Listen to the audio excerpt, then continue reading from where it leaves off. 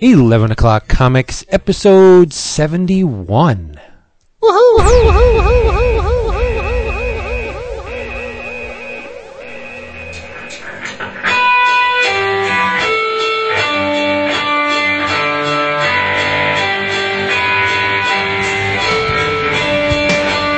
Show me how the gods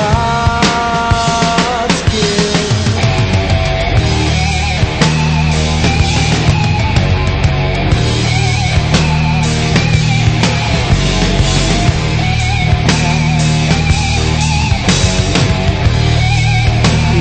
Nice.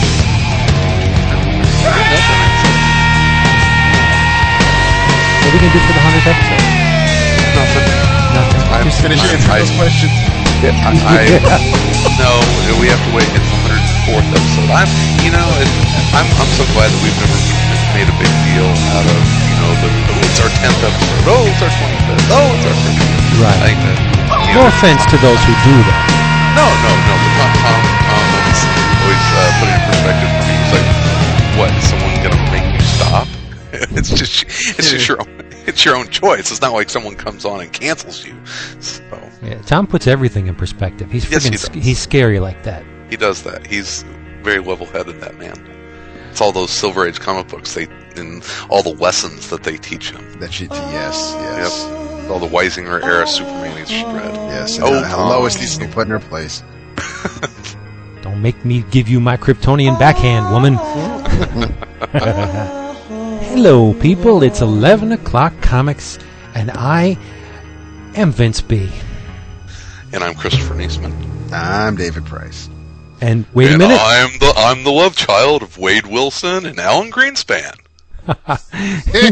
He's not. Mr. Wood cannot be here with us tonight. It's his anniversary, so he's doing his husbandly duties.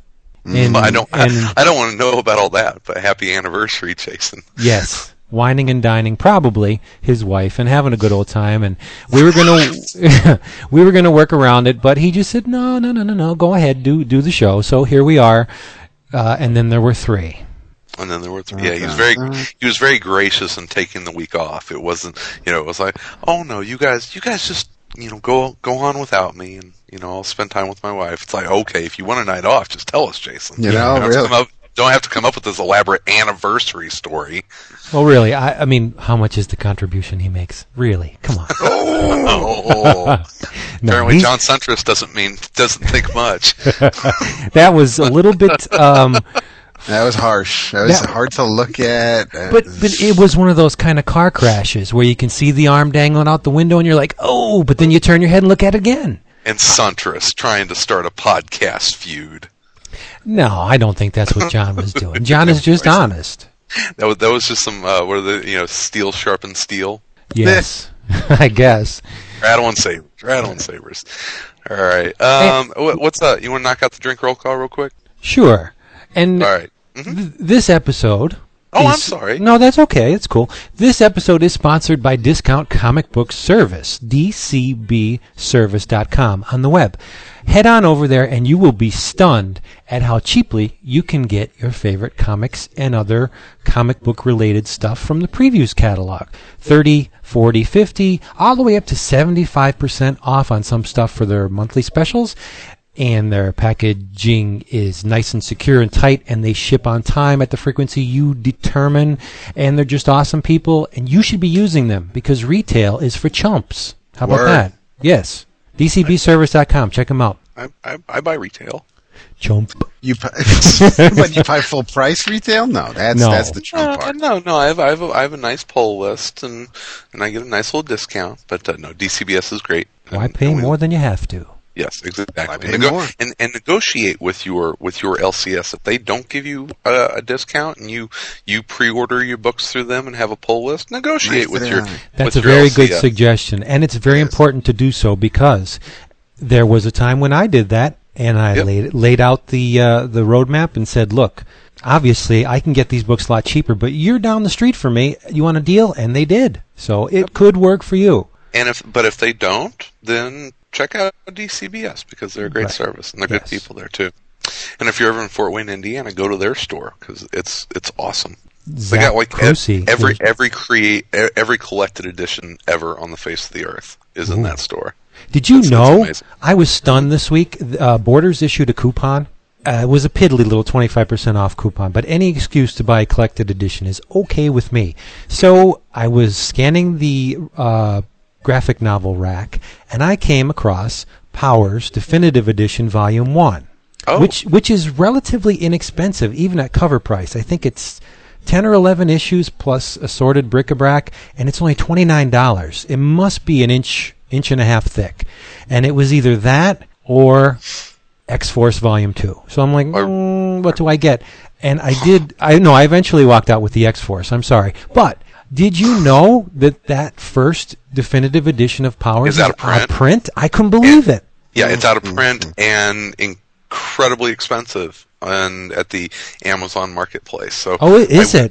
I would, It is, really? Yeah, I would scoot back to that Borders and pick that up because you may have trouble picking that up in the future. Well, maybe I'll do that because they usually kick out a coupon on Thursdays too. So we'll see. We'll see. I would go back and grab that because and to listeners out there, if you see that Powers Definitive Volume 1, pick it up because it's out of print and it's awesome. It's really good stuff. I'll make damn sure not to release this episode until late Thursday, just in case people in my area are listening. And by the way, I'm drinking Diet Pepsi Max, which will tie into a listener blog post that I'm going to read in a couple minutes. Oh, goody. Really? Give it attention?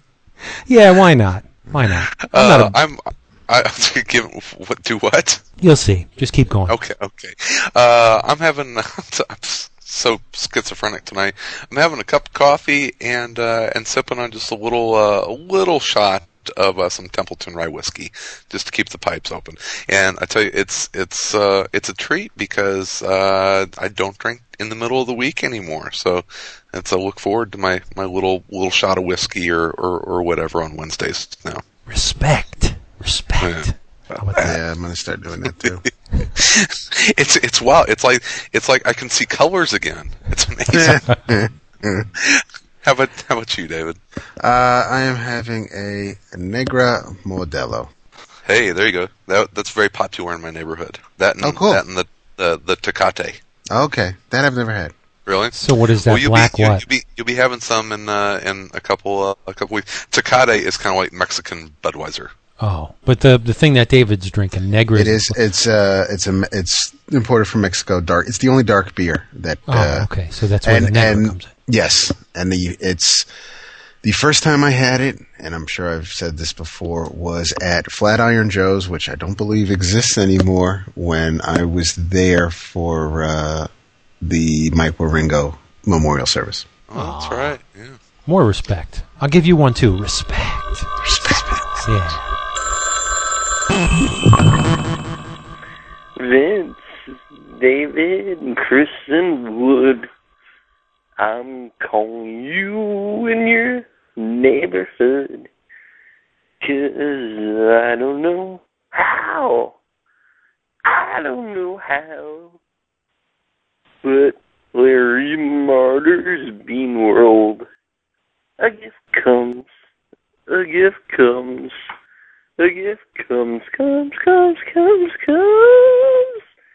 is better than the first volume. It's a most peculiar comic books experience. And the curly hairs are so cute. So I don't know how it's better, but it's better than Bean World 1.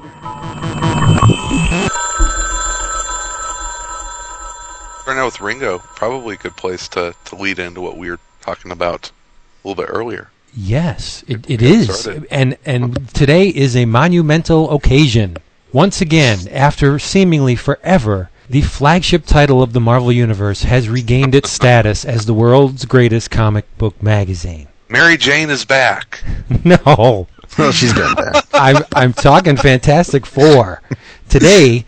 Oh, the other book. Yes, That should be a flagship. Okay. But it is. Jonathan Hickman, Dale Eaglesham, Fantastic Four 570 came out today, and holy crap, was it good. Go through the creative roll call again. Who was it? Yes, because there was an error on the credits page. Jonathan Hickman wrote it. Dale Eaglesham drew it. Paul Mounts colored it. Thank you. Well, I was going to do that. I always do that. It appears to me that Mr. Eaglesham is either penciling very heavy or inking his own work. I believe he is penciling heavy and turning the contrast up if what our buddy Jim Nelson said on the forum is correct. But it's working. Or if you guys would ever listen to the other show that I do. What's that? The one that had Paul Mounts and Tony Akins on this week. Oh, and Paul talked yes. about the process that they're doing. Oh, called you out, didn't I? Not even listening Dun, around dun, comment. Got you. I'm a little behind. Owned. Paul, who is a Chicagoan, and is in the next year or two going to, I think, tie. He's getting close to doing as many consecutive issues of Fantastic Four as Stan and Jack did. Good for him. More Because respect.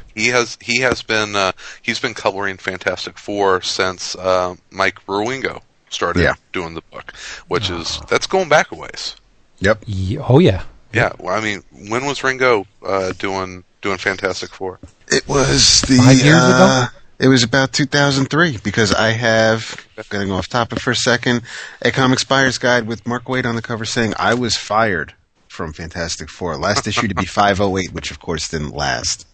Okay, so yeah, he's been doing it for a long time, but he is coloring right over Eaglesham's pencils, and it looks like they're just they're kind of doing a higher contrast pencil, but man, it looks gorgeous. And I know Stunning. that David probably isn't the biggest fan of doing it that way because his love for inkers, but I think this works. Sometimes it doesn't work, but it works here. There's not a whole hell of a lot of difference between inked work and this. He's basically inking with the pencil.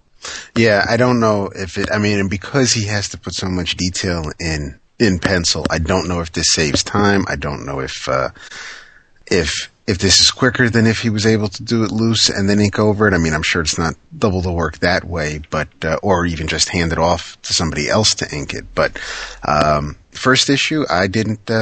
I really have nothing to complain about as far as it not having an inker. Yeah, it'll look great. Susie's body's tight. She's tight. It looks like she works out like 6 hours a day, but she's not muscular. She's firm. She's you could bounce toned. you could bounce a quarter off her ass. But who is muscular in this? Reed is kind of muscular. And you know, yeah, he's huge in this. But you know, and it struck me really early in this issue why I liked it so much is that Jonathan Hickman has done what should have been done to the Fantastic Four a while ago. He turned Reed Richards into Tom Strong. Oh. See, I look at Which Reed. is awesome. I look at Reed in this book, and I see Buscema Sinnott Reed Richards. Mm-hmm. He's got a little bit of bulk to him, which could tie into the mindset that Reed is currently in. Let's set it up for the people who aren't reading it. A lot of this first issue, which is 570 for those taking score, spirals out of Dark Reign Fantastic Four. So much so that there were a couple things that I was a little bit uncertain about. So I read Dark Reign Fantastic Four. Mm-hmm. Any of you read that? No. I read that the first 2 issues. Okay. Reed is feeling massive guilt for his participation in the Civil War and the Superhero Registration Act and the Illuminati and eventual spiraling into the Secret Invasion, and he is something that's really strange for Reed. He's second-guessing himself. Because everything he's touched has turned to shit in the last 3 years? Well, gee, I guess. Right. But and he wants to settle his doubt by examining the permutations of his actions in other timelines. So he builds this device called the Bridge, which allows him to see multiple realities, and he can track the decisions other reality versions of himself made and their eventual outcome. Like there's a point where he filters out all of the events where the superhumans didn't come to blows, and then he filters out all the events without Tony Stark's involvement, and he gets a certain number, and so he's trying to see just where did I go wrong. This is really cool to me because it Hickman is humanizing Reed. Sure, he's pretty much the smartest man in the Marvel Universe, but there was that self-assuredness, that almost cockiness that he didn't have. He didn't go out of his way to discuss his plans with his wife, of all people, or, people around him.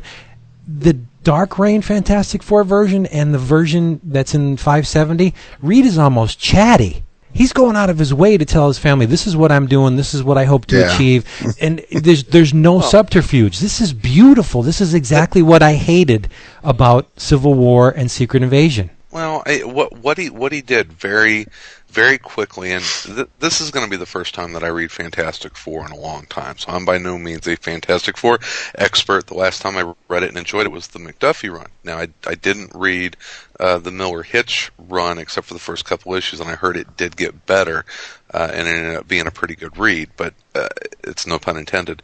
But this, I think, is going to be the first time that I'm on board with this for a while. And what I liked about it is that Hickman, right off the bat, established the family aspect of the FF. Reed is telling, bedtime stories to the kids. The obvious connection between he and Sue and Johnny and Ben. He puts the family really at the center of this. But Tom on AC described FF in the best way. When the FF is good, it's not just a family book. It's a family book that or as he said, it's not about a family that argues. It's a family that argues in the negative zone, and that's when the FF is awesome. And you can't lose sight of it being a family book, but also you have the huge, awesome, high concept stuff, which this had in spades. I mean, you're dealing with the whole thing with the wizard. I mean, you put the wizard in there to begin with, and that's awesome. But how stupid is the wizard? I mean, he's supposedly he's supposedly a big brain, and he sends out power-specific robots to take care of the Fantastic Four. And Ben, who figures it out, right? He's a smart dude, but compared to Sue and Reed, as you see, once before you're even halfway into the issue, you can kind of tell as smart as the wizard is, there's something unraveling there. He's not too tight. And I think the last time we saw him was during the McDuffie Pelletier Magyar run. So he wasn't threatening then either, really. But the but he did achieve something, though. Yeah. Well, in comparison to Reed, he's a C student compared to Reed's A student, but he's still a genius. Yeah, right. And he did put the seeds of doubt in Reed's mind. Even though he was soundly thrashed and beaten very quickly, he put that dark spot on Reed's consciousness, and that he went back to the bridge after telling Sue that he wasn't going to use it anymore, and he wanted he's got that self-doubt that I think is really important to bring in Reed back to a little bit closer to humanity than he's been in the past. And one of my favorite things about this issue was the room Reed goes into, where the room of 100 ideas. Right, but he's got everything written on the walls and the columns and the ceiling and everything. That's a cluttered mind is usually a sign of genius. Yes. If he has everything ordered in little tiny post-it notes or in a digital file, that's a little too orderly. This was a mess. It was good. It was all these ideas jumbled all together. And again, they used the 100 idea thing, which is FF Legacy. Yeah, I believe we saw this room, I think during the McDuffie run, or was it during the Miller Hitch run? Well, it was before that. I think it was lead up to Civil War is what it was.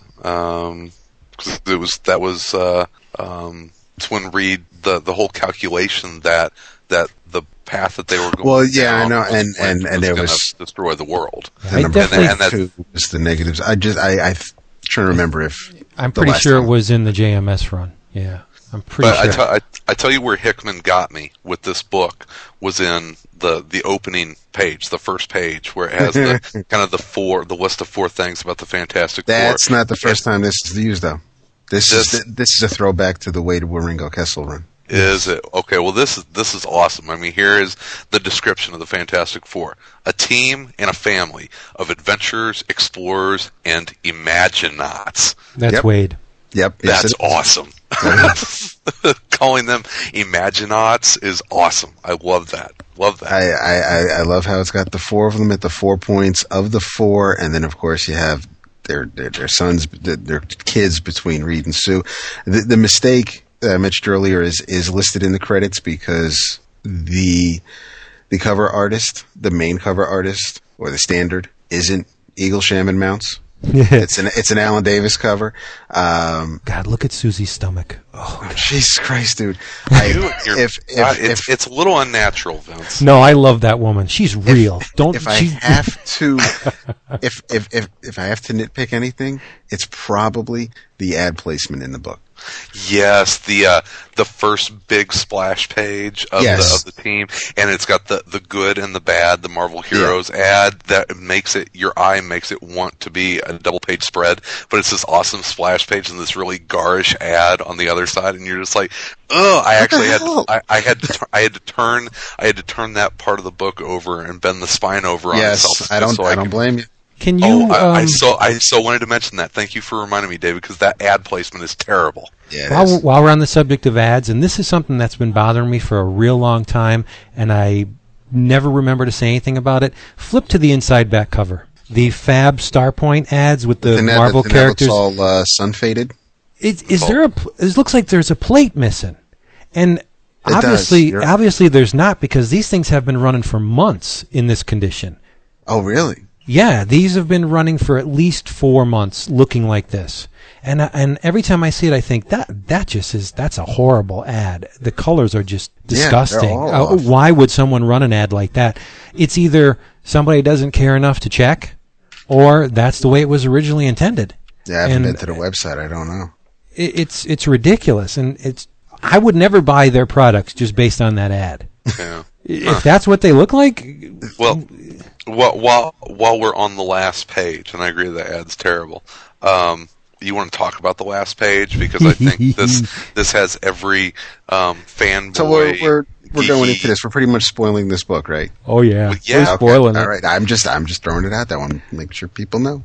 Okay, Reed uses the bridge again to access the multiple realities, and there seems to be a coalition of Reed Richards called the alternate reality. Reed Richards is called the Council, and the representatives of which take Reed on a little trip. And did you notice the on the one page that looks like an MC Escher building where all the Reed Richards are milling about? There's a symbol on the chest of one of the Reed Richards that I found really curious.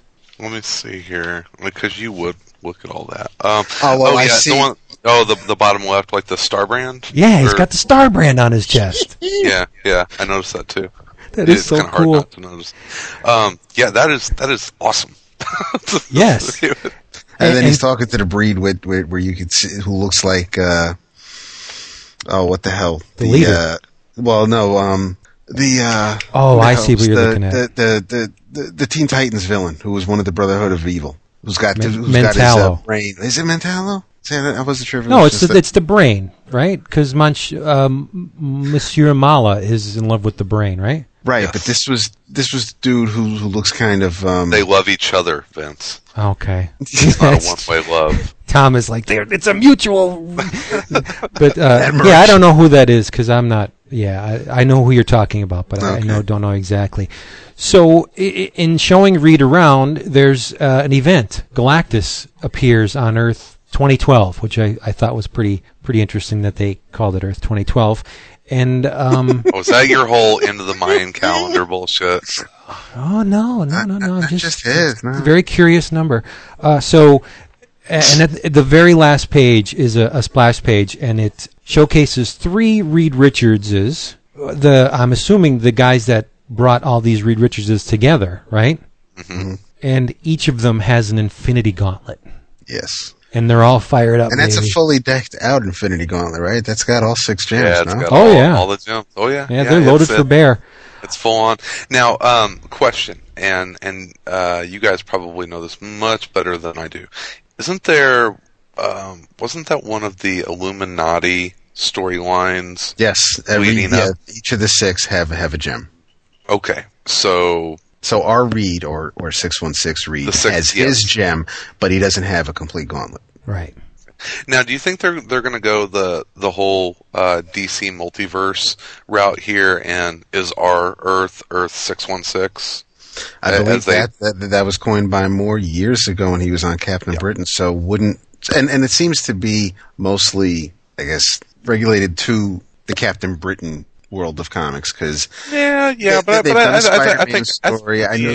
We know they have multiple universes, but it's really only the Brian Braddock stories where they kind of really go into alternate. Although now with Hickman's mini and now this, they're kind of expanding on that. Yeah, embracing that a little bit, which is cool. I think so. Yeah, it's very cool. Yeah.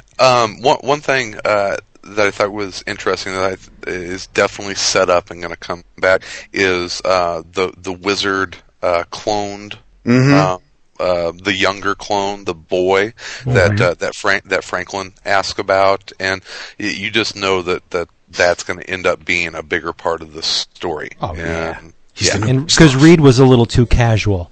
Well, when things like this happen, they have to put him in services and blah blah blah. So, but I think that's going to bite Reed in one of the labs. Reed has him in a fucking jar. That's right. Closet. Stay in your vial. Another thing that I was really grateful for was Hickman did not push Susie to the background. Yeah, Reed did not overshadow her. She was basically like, you know what? You want to go work on your little device? Go right ahead. I'm tired. I'm going to bed. Right. So it wasn't like she's subservient to him in any way, and she shouldn't be. And he did that again in FF Dark Reign, where Susie pretty much took over. Because for my money, Sue's on Reed's level. She may not have the degrees or the pieces of paper that say that she's an intelligent woman, but damn it, she's pretty sharp. Are you more in love with any other, not just character, no. any other? I mean, no. There's one woman in the Marvel universe, and that's Sue Richards. I think it goes beyond the Marvel universe. This is a little unnatural, Vince. It could. I try to get my wife to wear the costume with the 4 on it, but not only will she not put it on, but I don't think cut out for. Oh man, I even like that too, because the boots on that were like stockings with the white garter belt. Oh baby, you're hilarious. I want to go back. I want to go back to something I said earlier, because I really think that Hickman is maybe not intentionally pulling. Maybe it's just something I'm reading into it. I really get a lot of Tom Strong out of this book. I love the big beefed up, pumped up looking Reed, and it's something whenever I read Tom Strong, it's like that's what a big heroic mastermind genius is supposed to be like. And I think you're putting the cart before the horse a little bit. I think Tom Strong was modeled after Reed. In a lot of ways, yeah. I think it's everything that's good about what that kind of character can be. Tom Strong was kind of a Doc Savage type and all that, and so all these archetypes kind of pull on that. But I like making Reed kind of this physical, imposing badass on top of him being the smartest man on the planet. I think I think that character maybe needs that a little bit, to make it, to up the cool level of it. Well, I attribute Reed's bulk in this issue to the fact that he has a lot of compensating to do for past indiscretions. So, I think Eaglesham wanted to draw kick-ass Reed Richards. That's what I'm attributing it to. That too, but I mean, I'm kind of justifying it with my own little silly explanation. But in nature, what does the male do to attract the female? Birds. They buys her drinks. They puff up their chests and they try and look all pretty and virile, and I don't know, maybe that's what Reed's doing. He knows he screwed up with the wife to a certain degree, and maybe he's just trying to compensate. I don't know. It makes as good a sense as any.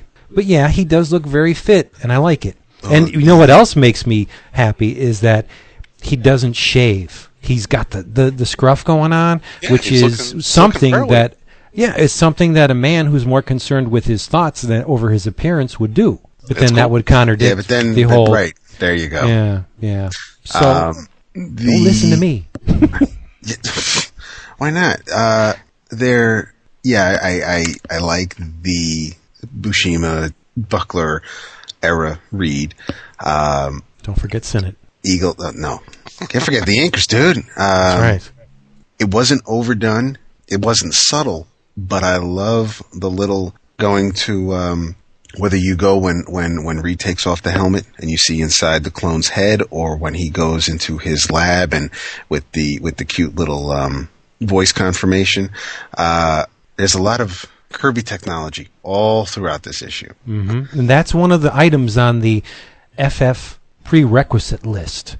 You have to have the obvious notion of family and love. You have to have the technological devices that are so advanced that they border on magic. Yep. That's just, if you're going to write a Fantastic Four series, you need to check off certain things on that list, and those are two of them. And the playful antics between Johnny and Ben, the body language in this is just perfect. Who else? I'm not talking about Sue. I'm just talking about winner chicken dinner. I love that he wrote that in there. Yeah.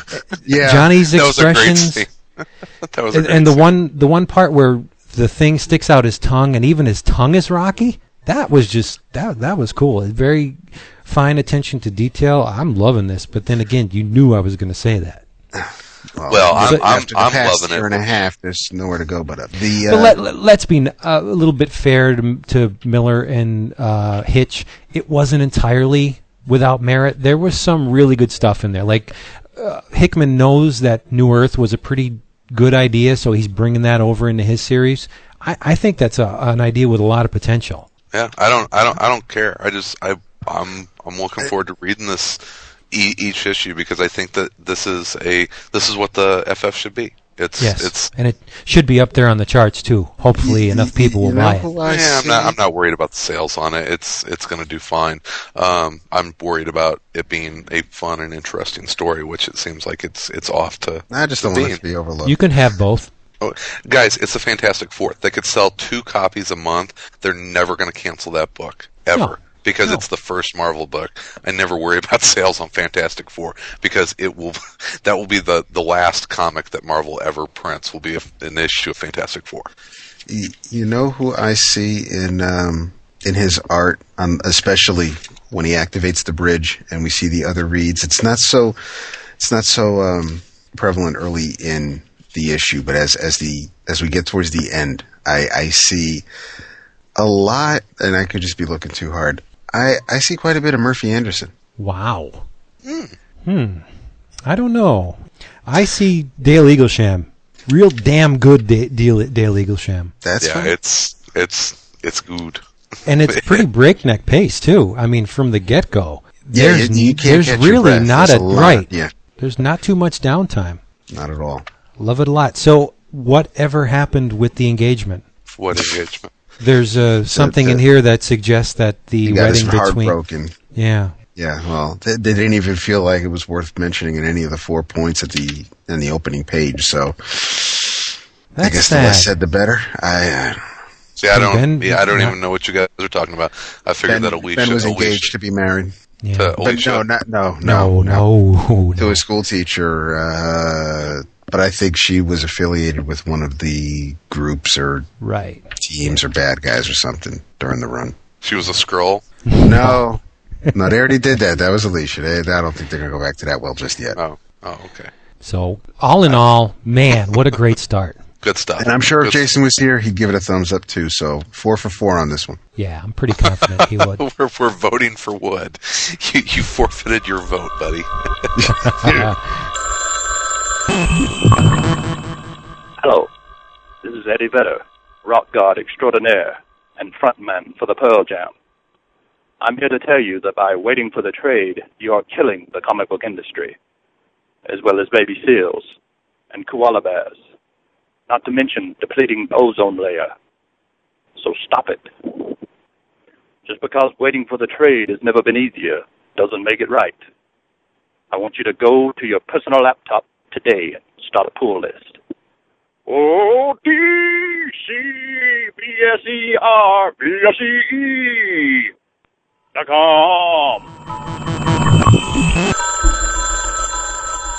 In addition to this being a hell of a comics day with Fantastic Four 570, and I know Chris is going to make little tiny squeaky noises when I mention this, but Hulk 14 came out today, and I wasn't expecting any major shakes from this issue because... Probably a good way to go into it. But no, it was penciled by Ian Churchill, whose work I adored way, way, way back in 1997 when he was working on Cable. Do you remember his stuff from then? Especially issue 39, which had Nathan in the Microverse with Bug and Commander Ran and Marionette and the Psycho Man. It was fantastic. But then Churchill went over to DC, and as I've said before, I'm on record as saying this, his Supergirl stuff was not all that hot. David, you'll agree with me on that one, yes? Yeah. And in the interim, I read an interview with him that seemed to suggest that maybe there was an editorial nudge for him to change his style in the direction of an, let's just say, unfortunately, recently deceased artist. I can't fathom why they would do this. Yeah. But I'd love to know the name of the editor which bade him to work in this mysterious direction. Do you see what I'm saying? See what I did there? Yeah. Okay. But as of this issue, Hulk 14, holy mackerel, is this good. Take a pinch of Cameron Stewart, a smidge of Bruce Timm, and a whole heap and helping of old school awesome Ian Churchill. This issue is amazing. You should see the artwork on this. It's really good. Really. Don't take my word for it. When you're in the shop, take a look at it. It's fantastic. Really amazing work. Doesn't hurt the fact that the Punisher's in it, and Deadpool, X-Force, Elektra. It's crazy good. And Rolk, it's perfectly suited to the place that Churchill is at now, which is just a damn good cartoonist. He dropped all that real funny anatomy he was sporting on Supergirl. Like, there were some scenes where Supergirl didn't even look human. Like, the boobs were in the wrong spot, and she was way too lanky, and the hair was not good. This is very, very good. Very cartoony, and I say that in the best possible sense, as we've said before. It's fantastic work. Ian Churchill is back on the top of my stack after... Wow. What is it, 11, 12 years? No, wow. No comments. Do you not like Ian Churchill? Sure. Ian He's Churchill's great. great. Yeah. I don't read Hulk. Not since Planet Hulk. Wow. Is it good? Well, at least he didn't say since Peter David's run. I mean, if you don't like, if you don't like fun comics, you won't like it. It doesn't take itself too seriously. I don't. I only like serious comics, Vince. Well, no, you don't. But it's just a. Well, I've gone into it before. It's just a unselfconscious slugfest with Marvel's most popular characters. That's what the Hulk is. What's the role? The Red Hulk. Red Hulk. Oh, yeah. I don't care. Whatever. You'd like it. It's buy it for I think the art. Like it. The art is just, and this is his first issue. So if anyone has not read Red Hulk, based on past output of McGuinness and Loeb, give this issue a chance, because I think Churchill is worthy of the second look. It's really tight, excellent cartooning, fantastic. Cool. Yeah. No, see, I love Ed McGuinness, but it wasn't enough to get me to get interested in that story. So, whatever. I forgive him for what he did in World War II. In World War II? Yeah, Churchill. Oh. Oh boy. So what else we got? Sorry. David, you said you read a lot, Chris. Yeah. I want to hear what this lot was. You like fun, rompy Red Hulk comics, and that's cool. I like really dark, seedy crime comics, and if I've heard that about you. if you are a crime comic fan, we talked about Powers for a second or two earlier, which I love. Powers is my favorite work that Bendis has done. But if you are a fan of crime comics, you should be very, very happy with what's been coming out in the last couple months. And I have 3 books that I want to talk about real quickly, and I want to keep them pretty spoiler free. But there have been 3 original graphic novels that have come out in the last couple of months that if you're a crime comics fan, you need to take advantage of. The first one is Darwin Cook's adaptation of Richard Stark's Parker the Hunter, which we've talked about a little bit on the show. Absolutely fantastic. If you were a fan of noir-inspired crime comics, if you've ever seen the movie Payback, or what was the other version? Crap, the Lee Marvin movie. Yeah, I want to say like Point Blank. I think you might be right. Is that okay? We've talked about The Hunter, and it is worth every single penny. It's absolutely beautiful. It's a great crime story where there's really no hero. There's a protagonist, but it's really kind of one of the early anti-hero stories as anti-heroes became popular. But a couple years ago, Vertigo announced that they were going to be coming out with a series of crime OGNs, and last week we had our first 2 editions of that line. And the first one was Brian Azzarello and Victor Santos in their book Filthy Rich, and the second one was, or you can say second, they came out at the same time. Ian Rankin and Werther Dell'Edera. Is that correct? Does that sound right? Werther Dell'Edera with Dark Entries, which is a John Constantine novel. So I liked the Dark Entries, the Ian Rankin book, and I really, really liked Filthy Rich. If you're a Constantine fan, definitely pick up Dark Entries. I started reading some Constantine for the first time here in the last few months, and I felt like you didn't have to know who Constantine was to get this, but I had read Bad Habits, which was the Garth Ennis one that a lot of the movie was based on, and I felt like I was pretty well served getting to know the character before I read this. It's a good Constantine story. I don't know if I would call it a crime comic. It's more of a supernatural detective story than really a crime comic. But Filthy Rich was fantastic. Not really groundbreaking, but just a really solid noir themed crime book. Once again, anti-hero, not really a hero in the book, just a down on his luck guy that kind of falls for a good-looking dame, and it gets him in a bunch of trouble, and good stuff. But crime comics are really good right now and making a nice comeback. So if you're a fan of crime comics, I would suggest all 3 of those. It's odd that they chose to title the line Vertigo Crime, because, like you said, the Dark Entries is not a traditional crime comic, and it doesn't look like the upcoming Chill from Jason Starr and Mick Bertolorenzi, which is listed in this issue of previews. It doesn't look like that's a straight crime comic either. It looks like there's a lot of supernatural elements to it. Have either one of you read the Dark Entries? I haven't gotten one yet. Mine will be coming at the end of the month. It's a Constantine book. It's really more of him being kind of a paranormal detective. There's not really a crime that happens during the course of the book. There's a murder that is kind of central to what's going on, but it's really more of like Ian Rankin's. It's kind of his piece on reality TV. It's all of this takes place on a reality TV show that and I'm not spoiling anything. This is kind of the beginning of the book, is that there's a reality TV show in England that is kind of set up like Big Brother, but it's the whole concept is that it's a haunted house, and it's a psychological experiment on these four housemates and what happens whenever they get spooked.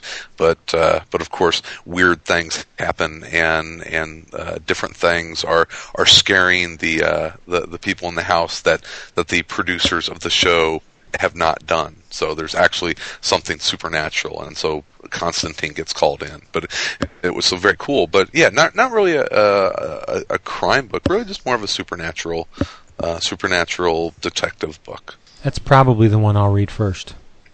Yeah. Well, I have Parker, and I haven't gotten around to it yet because I did take your advice from both of you this week, and I did read things that you've suggested that I get off my ass and read. Yes, Chris. Who said hell was freezing over? Chris has said on a number of occasions how good Andy Diggle's Thunderbolts was. Yeah, I enjoyed it. And I did read about 6 issues of that. I got the 3 after the Deadpool crossover and the 3 before. Far superior to what Warren Ellis did with the book. I don't know whether it's a more likable breed of scumbag on the team, because when you put Venom, a psychotic mass murderer, and you just put Bullseye, I don't think there's a more sadistic killer in the Marvel Universe on a team. That kind of turns me off.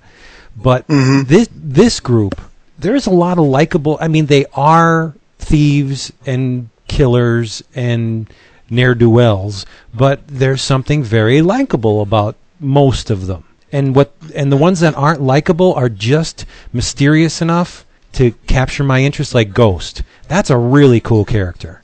Oh yeah, Ghost, Black Widow, and Irredeemable Ant-Man are my 3 favorite characters on that team. Yes, and the Headsman? He seems like he has a lot more to him than just an executioner. And as of the last one I read, there's a real despicable cat called Mutant X that they brought in, who is an ultimate killer. He's just kind of like the Taskmaster, where he's pretty much unbeatable once he picks up on your on your fighting style.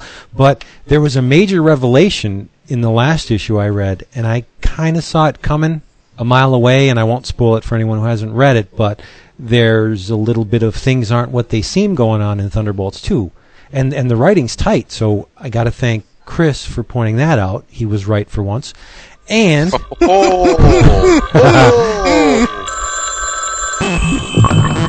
Okay, trying this for a second time now that I have full bars on my phone.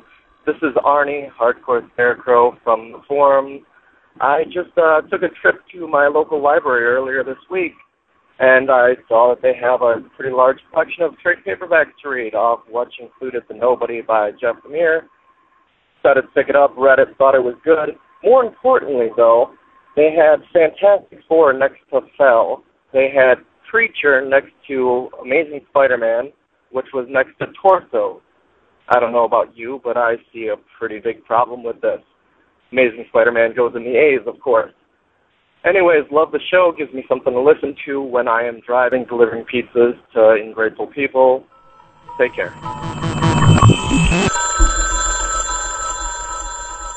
David, who has a pretty good track record with me, as does the author of this series, David has suggested a number of times that I read Madame Xanadu. Yes. You're going to love that book. As much as you like Thunderbolts, dude, I will go out on a limb right now and say that Vince loved Madame Xanadu. I would have to say that next to Fables, it has become my favorite Vertigo book. There you go. Which is saying a lot, because aside from Greek Street, I'm pretty much in love with everything Vertigo's putting out right now. Initially, when I learned that they were going to wait until the 10th issue was in the can before releasing the trade, I was wondering why. Why would they wait so long? Because usually Vertigo trades consist of 6-7 issues at best, right? Mm-hmm. And so, but after I read it, I completely understand why they did that, because essentially it's a 10-issue origin story. Yeah. Which was fantastic. Amazingly well done. Obviously, Matt Wagner is no stranger to magic or Camelot. Most of his work has a little subtext of magic in it. Yeah. And I had no idea who Amy Riedler Hadley was before going into this. Where has this woman been? Her art amazing, isn't it? Phenomenal, so clean. Nice, clean. There you go. Yeah, but and I will say the first 2 or 3 issues, just the character of Madame Xanadu is very in the shoujo manga vein. With the big eyes, but there's a reason why she did that. If you pay attention to the depiction of the title character over the course of these 10 issues, did you notice in the first 1-2 issues she's all wide-eyed and innocent, but by the time you get to the 10th issue, she's much harsher looking. Yeah. And she almost has a squint to her eyes, where before you saw almost all of the whites of her eyes, and she just seemed to be like this very trusting, very compassionate character. But by the time the Phantom Stranger has had his way with her, she's road weary, and she's experienced after, what is it? Several centuries. Almost later. No, it's a millennium, I think. Yeah. King Arthur's time to past the 40s. Yeah, it's like you can see the innocence just sucked out of the character with every issue. That was brilliant.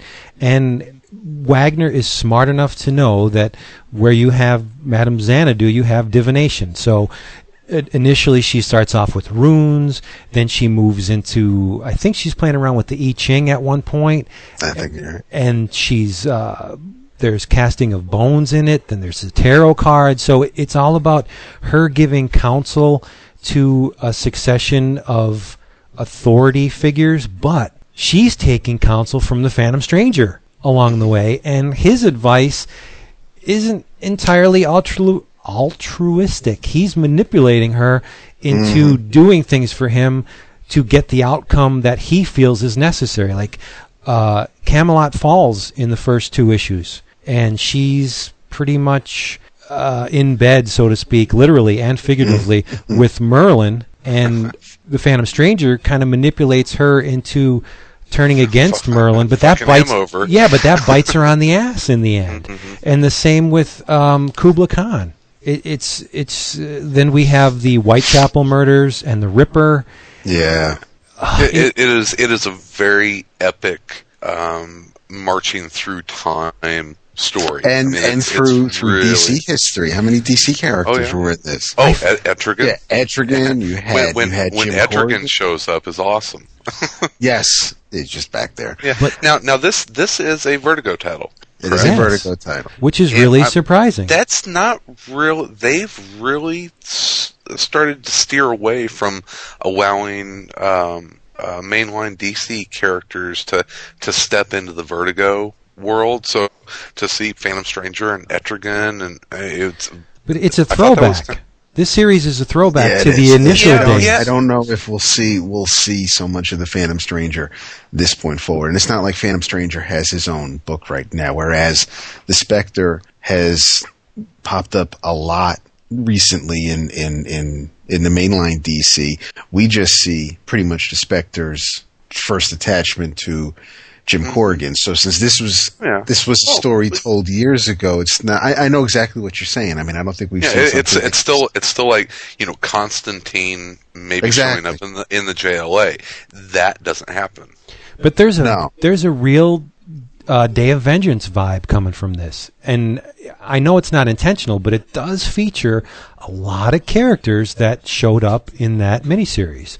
But the thing that really surprised me, they're not too lenient when someone wants to use a Neil Gaiman character. A lot of times in the past, it's been either squashed or downplayed.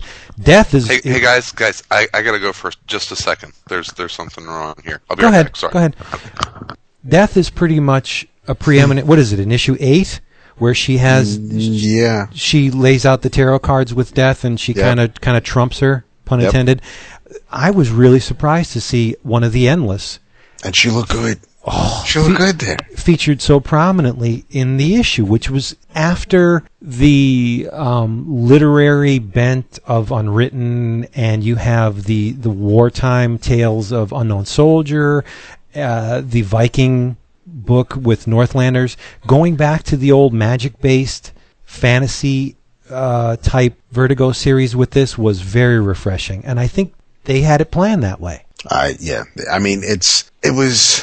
I mean, and so you're talking about how you read it in one book. Imagine how, and you were able to see, over the course of a couple hundred pages, Minyu's or Xanadu's changes. Now I've been reading it pretty much monthly. So, I mean, we're talking about like Amazing Spider-Man chomping at the bit waiting for that next issue. Cool. I need to know what's going on. And what was nice is that there wasn't anything formulaic. No. The chapters there was no chapter that was, the first was what, two issues? They're all then 2 I issues. think one, well, no, Jack the Ripper I think was kind of 3. Oh, was it? Well, see, that's one of the nice things about the trade. It's not broken up. Okay. The only thing you see are the chapter headings. They don't tip in the covers until the very end. So it just flows. And as far as not being formulaic, what was really neat about it is she loses her powers a quarter of the way in and doesn't get them back. I don't think that's going to surprise anybody. Doesn't get them back till the end. So that, to me, illustrates just how resourceful this woman is, that she can survive for so long in this cyclone of paranormal and magic characters, and just he throws her into the shit. I mean, she's dumped into the French Revolution, and she comes out almost entirely unscathed from that, which tells me she's a pretty sharp character. She's very resourceful. Well, she's been around as long as she has. And the art, the detail in the art, I mean, we say that it's very clean. It's not, we're not talking about hyper detailed like Darrow or Perez or something like that. There are every pages line though is, that are. Yeah, well, Hadley and Richard Friend on inks. Yes. They do a great job together. Guy Major on colors. Yes. And the first issue or two kind of freaked me out because I'm looking at the character. I'm looking at Xanadu, and then I'm like, I was looking at her at what she had on her feet or around her ankles because she's walking kind of like a woodland animal. She's a wood nymph, or almost like a satyr. So I mean, she's over here. It looks like, I mean, the way that the sticks are and the branches are wrapped around the bottom of her legs. It's like she's walking like she's a deer, and it's just little things that just, you might overlook any other time, but I was just so drawn in, no pun intended. It was just, it just, the whole thing sucked me in. I mean, even and her foot is elongated. Yes. Like a deer's would be. Right. And the ankle is pulled back where it looks like she is not like part woodland creature, which surprised me because if her powers are based in the green, maybe there's a chance we'll see Swamp Thing somewhere along the line. That'd be neat. That would be very neat. I haven't gotten to any part of them mentioning the green. And sorry, I'm back now. My dog was sick. Oh. They've mentioned the green? No. They've mentioned the Endless, but they've never mentioned the green. And there's a kind of subtle hint about the Helmet of Fate too. Because the Phantom Stranger says in one of the arcs that this is absolutely necessary to happen because it will give rise to a ruler who will open the tombs of Egypt, which will unearth an artifact of immense power. Yeah, and then Matt Wagner specifically uses the word order. Or I think he said Lords of Order or something of order, which meant to me that the Helmet of Fate is going to play a part in this somewhere along the line.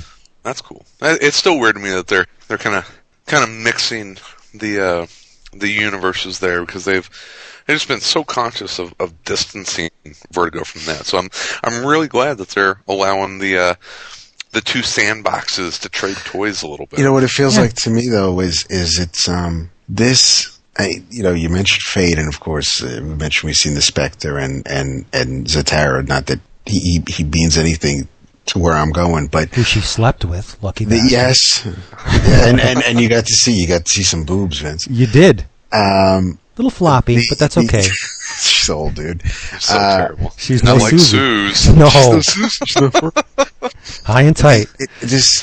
the characters that are popping up in this series just remind me of the old Justice Society, the Roy Thomas Justice Society era of heroes. So I don't really, obviously they are doing some sort of mingling, but I don't feel like, oh my God, this is eventually going to be the Spectre that's now Crispin, or anything like. It doesn't feel like that to me. It's not to say that isn't the way it is. It very well could be the same character. It just, it still feels like it's a separate universe, even though these are the same characters. But as an illustrator, what Ms. Reader Hadley has done over the course of 10 issues, if someone came to me and said, okay, this is what I have planned for 10 issues, I would like you to illustrate it. A monumental task, because not only does she have to draw different eras, she's got to do the dress styles, the costumes of the French Revolution, and it's little research heavy. A little. All right, draw Camelot. Okay, that's tough on its own. But then draw the era right before the World War I or during World War I. Then you know what? After all this, we're going to shoot you into space, and you have to make sense out of that too. A monumental job that she did with this. And there's one page, well, 2 pages in particular that stand out of all the 10 issues as the absolute best, in my opinion. The sequence where she's doing the binding spell to try and capture the Phantom Stranger, where it's just a series of different sized panels on the bottom, and then there's a long vertical on the right. That's Steranko good design. Am I right?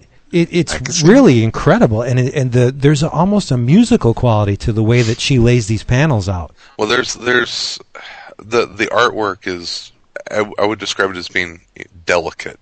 It is a really, really delicate style. It's perfect for the book. It's, bit of a risk though, because the first 2 issues look nothing like the last 2. So I could see someone coming into this series thinking, you know what, this isn't my bag. But there's a change up with the next 2 issues, and then there's another change up with the 2 after that. So it's consistent overall, but there's a lot of leeway in between chapters of this book. Yeah, and what a compliment to the artist to be able to change styles like that. She's phenomenal, and do it strategically. Yeah, it's definitely pretty phenomenal. On my radar, and just the ethnicity of the different characters in the different time periods, amazing. I can't praise this enough. It's just fantastic, and Mr. Wagner knows his magic. And this, I guess, this could be another testament to her. I have 11 and 12, and I haven't read them yet. Wow. And they're illustrated by Kaluta. Oh wow. Who does have a history with the character? Exactly. Yeah. And I think a couple of the issues, I have an issue or 2. Well, I have the cover where she has the card Game with Death. That is a cover by Frank Whiteley. But I do have an issue or 2 where Kaluta did do the cover, because I think a couple of the issues they had variant covers for. But I don't know. I think I'm just going to wait for the rest of this arc to finish, and then I'll read them all in one sitting. But I think she's just a great fit. She seems to work very well with Wagner. But now this is who when someone says Madame Xanadu, Kaluta has a history with the character, but this is kind of hers is the version I tend to see now. I'm almost afraid to read the issues that come after 10, because as far as I'm concerned, this is a pretty much perfect. It ends with Madame Xanadu in a manner that we've seen her before. So she's come. We've caught up with her. Now it's all new. Yeah. So as far as that Quitely cover goes, I love Frank Quitely, but she trumped him with the death cover. Okay, I didn't see that one. I love the detail that how ornate her covers can be. Oh yeah. She's fantastic, and on my damn radar. This is just cool.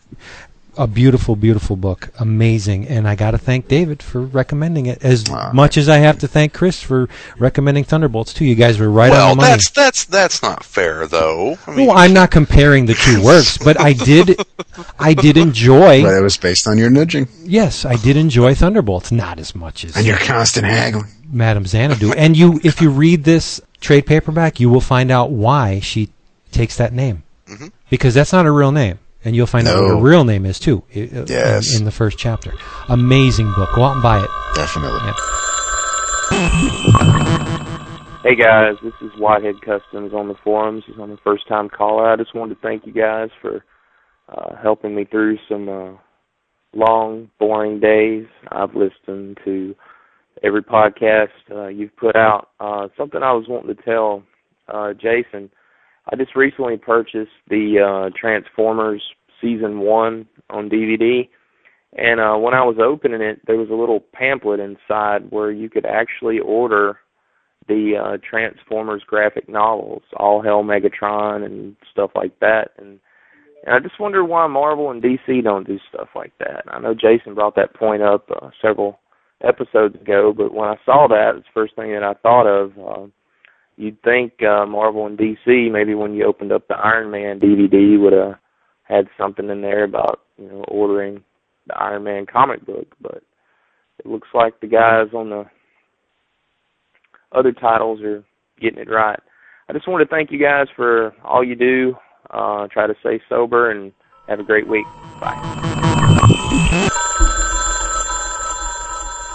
I do have other thanks. And I've been forgetting to do this, and I'm kicking myself because of that. I have to thank Frankie the Dildinator for sending me Death-Defying Devil 1-4, and today I got a package from him containing Cyber-Rad #1, one of the Deathwatch 2000 books that I didn't have. Ian Levinstein picked up a San Diego Comic-Con exclusive Witchblade for me. Okay. Nice. Yes.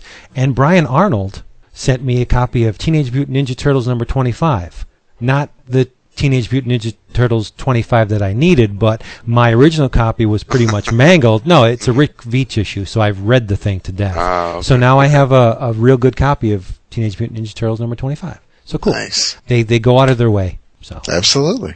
and they are good people. And a friend of the show, Mr. Chris Eden, is one of the hosts of the Geekland podcast. Yep. And they are going to be celebrating their 100th episode soon. I think they're on like 98 now, 97 or 98. So fire up your iTunes, type in Geekland Podcast, and get on that, because Chris is good people. Biggie. He's been a supporter of David and my efforts since day one.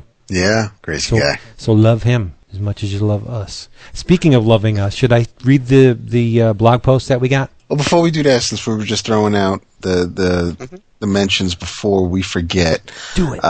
There is the contest. Yes, I Hosted forgot all by none about other that. than Mr. Adam Bessignoti, Earth 616, on our forum, where you can win a copy of his book, Deus Ex Comica, signed by the author, signed by the cover artist, and signed by the author of the foreword. So that would be Adam, Dave Wachter, and Marvel legend Tom DeFalco. You are sneaky. And you can, and the way to win it, go to the forum, and there is a sticky thread for the forum essay contest. You send Adam an essay, very simple. I mean, because I think some of us could answer this. It's basically, if you ever left comics, what brought you back? And if you haven't left, if you ever did, what could you see bringing you back to the fold? I think, a lot of us have, for various reasons have all left comics at one time or another.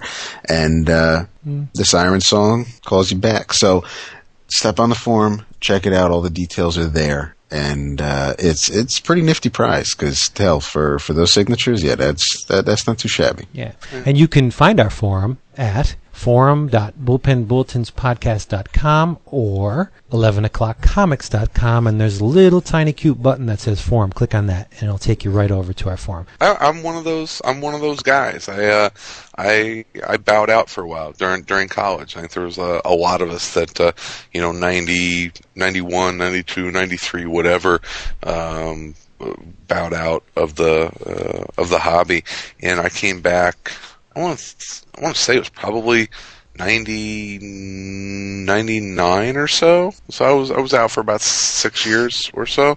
And I'm trying to think what comics I came back and started reading. And I remember you saying, but I don't remember exactly what they were. The ones that I remember coming right back and getting kind of around that time.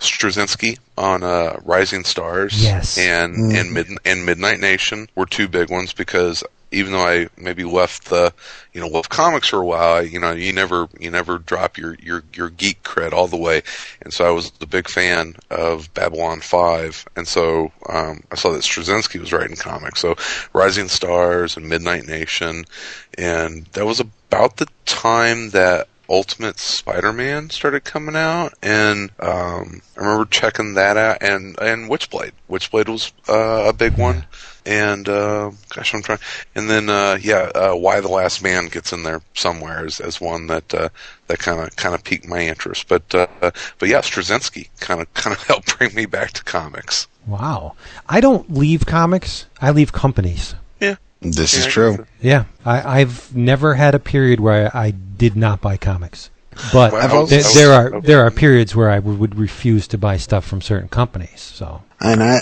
have gone, and when I moved out from my dad's place and was paying for everything on my own. Yeah, comics were one of the first things to go, and but I was never. Even though I wasn't buying anything month in, month out, I definitely flipped through some things at the newsstand or the bookstore. But I wouldn't, I would naturally then have gaps. But I even if I was kind of maybe flipping through a Wizard every once in a while, I kind of just knew what was going. I didn't know everything, but I was still aware of I found out about. The Magneto taking the metal off of Wolverine's skeleton and just things like that. And Superman Red and Blue, which I never read, but so I didn't read, Final Night. And of course, it was kind of perfect timing because once, they came out with Emerald Twilight, it was kind of a good time for me to say, see you later anyway.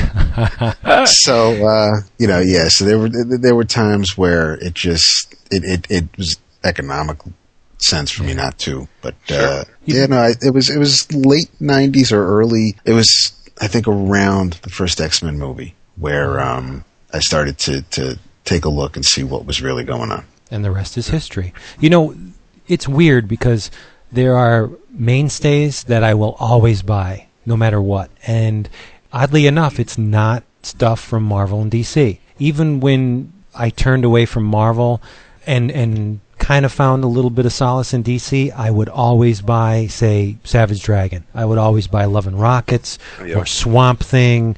The independent books almost never seem to leave my radar, but I turn away from the superhero stuff for some reason. I don't know why. A big part of that, and it's something that we've all learned at this point, is that they're soap operas, and if you watch All My Children for 15 years, and then you leave for 10 years, you can come back and pick it right back up and you'll be fine.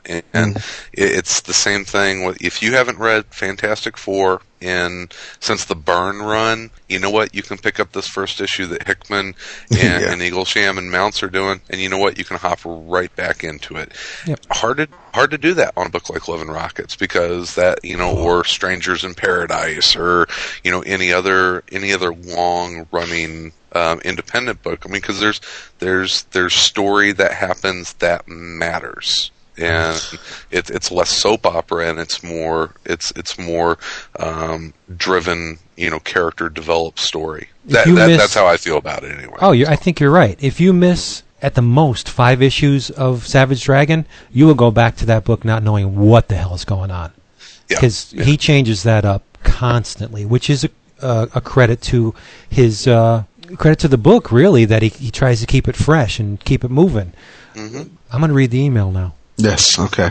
Yeah, let's do this. All right, let's just get it over with, because we do need to address this. Because Get it over with. You say we do, but I think we do, because there's a lot of misinterpretation going on. Is this gonna be one of those piss me off kind of things? I don't think so. Is this gonna be another Regina?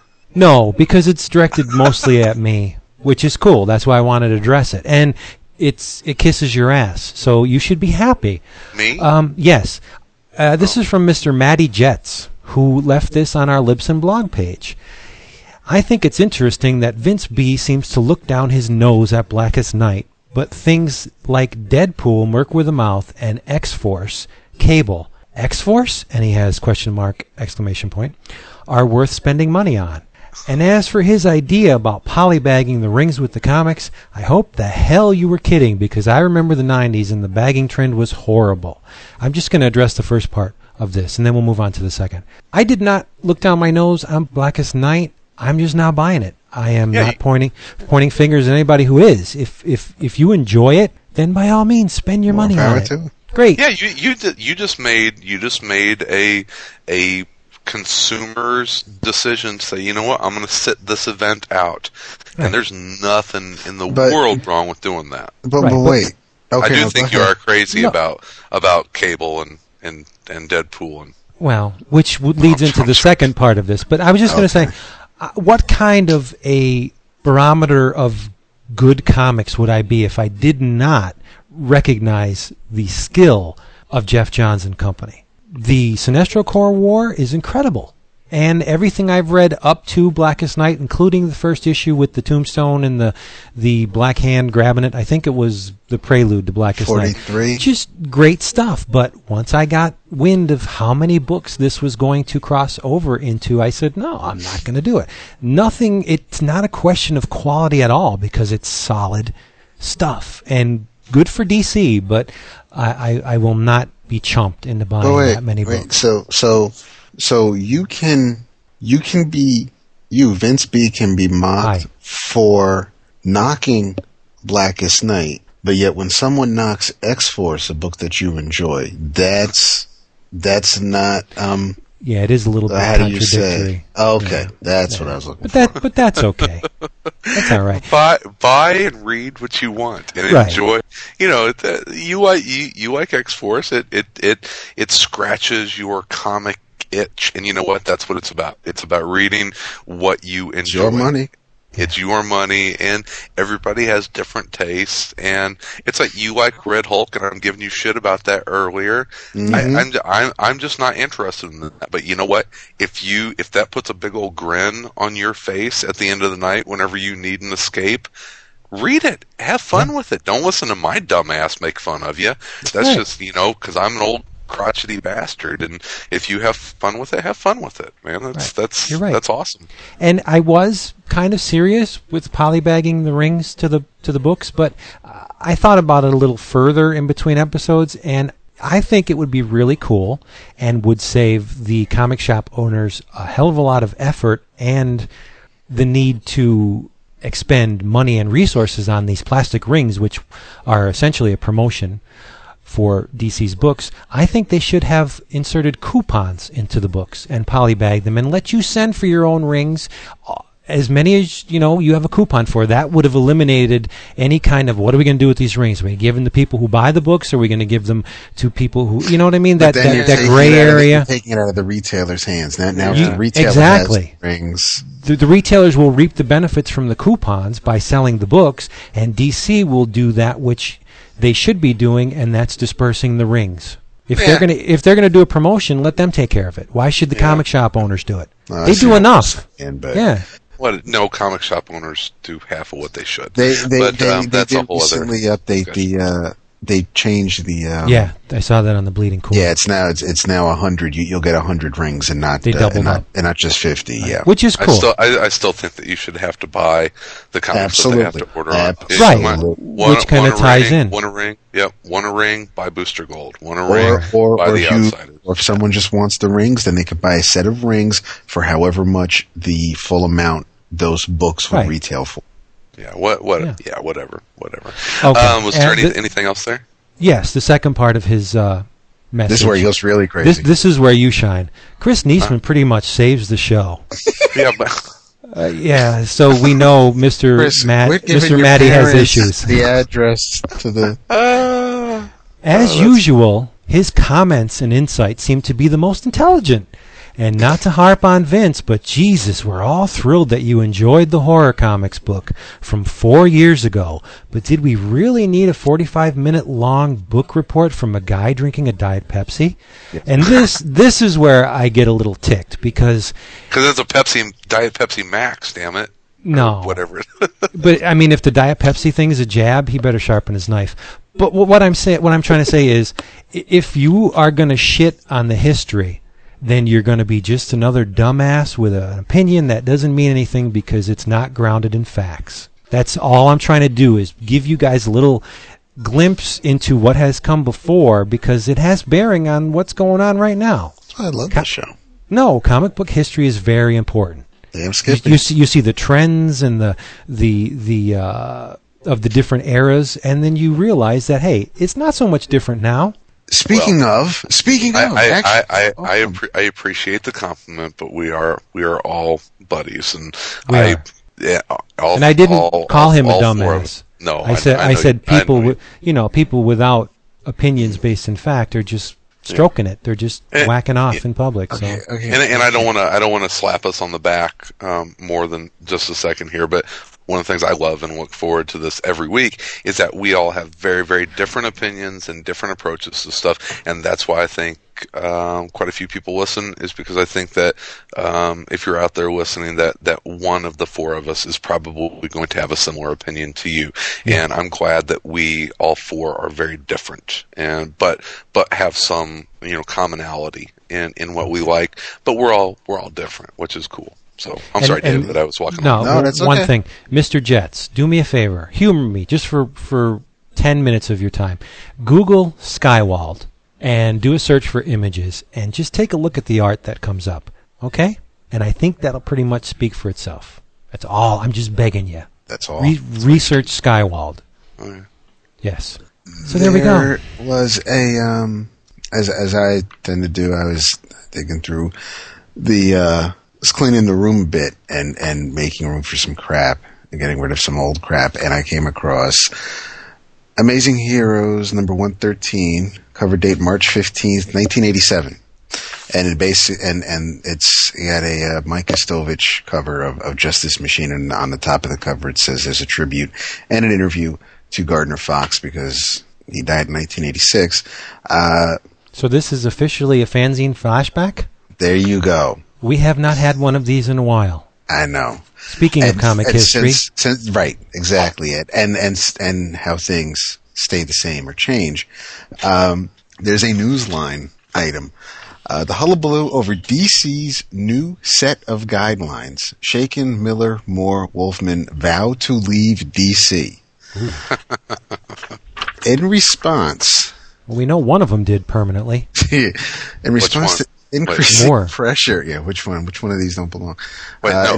Well, who was the list again? I'm sorry. Shakin, Miller, Moore, Wolfman. Okay. In response to increasing pressure from distributors and retailers who are alarmed at the mature, in quotes, contents of some comics, DC has announced its intention of creating a set of ratings or guidelines for its comics. Although DC initially conceived its rating system as consisting of 3 tiers with comics rated general, mature, and adult, the company recently announced that it will in fact only use the mature advisory. General rated books will, as before, continue to appear with no advisories, save for the traditional Comics Code stamp, and DC has no plans to initiate any adult comics. According to DC, the titles that will be rated mature include Swamp Thing and Vigilante, both of which have carried advisories over the past year, the latter intermittently, as well as Watchmen and the upcoming Shadow series by Andrew Helfer and Bill Sienkiewicz. Shakin's 1986 Shadow miniseries also carried an advisory. Before the ratings were officially announced, a group of 24 major comics professionals from DC and Marvel, responding to the two companies' plans to implement ratings, ran a full-page ad in the Comics Buyer's Guide protesting the idea. When the new guidelines, in quotes, were formally announced in January, 4 of the creators, Howard Chaykin, Frank Miller, Alan Moore, Frank Miller, who they mentioned twice, and Marv Wolfman, went on record saying that they would, when their respective contracts ran out, no longer work for DC if it adhered to the plan. The 4 protesters were responsible for the lion's share of DC's major critical or commercial direct sales coups of 1986, including Watchmen, The Shadow, Dark Knight, Swamp Thing, Batman Year One, The History of the DC Universe, and the continuingly popular Teen Titans.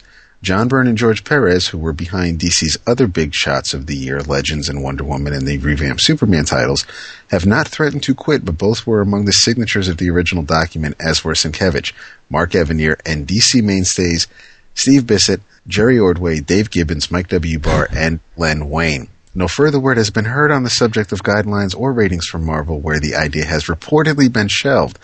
Major companies currently using advisories of one kind or another include Arrow, Comico, Continuity, Eclipse, Fantagraphics, Books, Kitchen Sink, and Renegade Press. Wow. Okay, so they were going to start doing advisories or ratings, and the creators got very upset about it. Yes. Okay. Not the top tier creators. If they pulled out, geez, that would be a hell of a loss for DC. And it's interesting at that at the time they would have considered this, I guess, censorship. Whereas now, I mean, we talked about this a couple months ago, and it was a thread on the forum, and we know Marvel self rates their books, and some of them make me shake my head because there are times where I don't think every issue of Amazing Spider-Man is A for all ages, but then you might have a Max title where someone's got a gun, but it doesn't necessarily mean that someone's cursing. So, I mean, sometimes it's kind of across the board, but, I don't think anybody at Marvel these days, I wouldn't think Matt Fraction or Bendis or Brubaker would turn around and leave Marvel and say, listen, you rated that book T+, and it should have been A. Yeah, I don't know. But is that why they were all upset? Is because they thought it was some sort of censorship, or it's... based on this little article, that is what I'm guessing is that, because why else would they be upset if the publisher, if the company that they're writing for wanted to label a book mature or adult? Right. Yeah, well, I don't know. That's weird. So which maybe is it's just very commonplace at the other company right now. Yeah. Right now, So it's just weird thinking of it in 2009 standards, for a story that was in 1987, which was, a lot of people consider the, 1986 the year that comics kind of grew up, I guess. And gritty. It's, it brought the dark and gritty into comics, and comics aren't for kids anymore. But, I mean, it seems like artistically that's where most of those creators were going, was for mature comics. Mm-hmm. And for them to say, you can't label them what we have worked very consciously and very hard to make them. That seems a little odd to me. So, this last one's for Vince. Solson vows no more crap.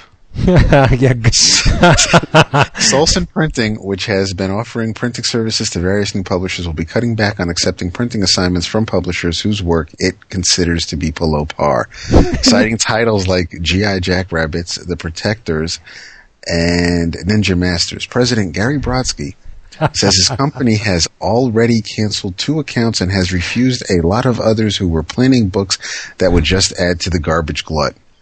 This move, according to Solson, constitutes an effort to cut down on the amateurish and unsaleable books that have caused the current sales crisis in black and white comics. The output of Solson's publishing arm include Reagan's Raiders, The Amazing Wazoo, and How to Publish Comics. There you go.